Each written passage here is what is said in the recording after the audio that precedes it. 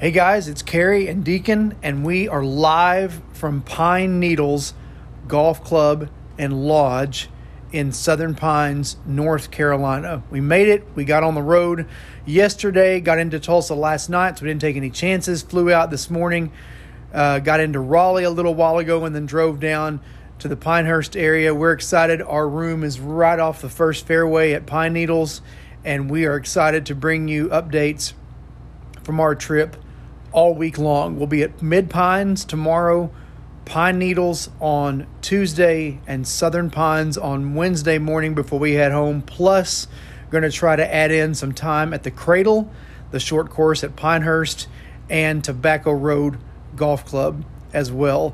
This is a quick preview of what there is to come this week, but I can already tell you in the short time that we've been here, if you have a chance to come to Pine Needles, come here, stay in the lodge, enjoy the restaurant, soak it all up. Of course, the U.S. Women's Open is going to be here this year. Walking into the lodge is like stepping back in time into a museum of golf. It has just been awesome, and we've only been here like 2 hours. Deacon, anything you want to add to our first on-site episode? No, not really. Good talk, Deacon. Good. Well, hey, we're going to bring in Cody hopefully with us tomorrow evening.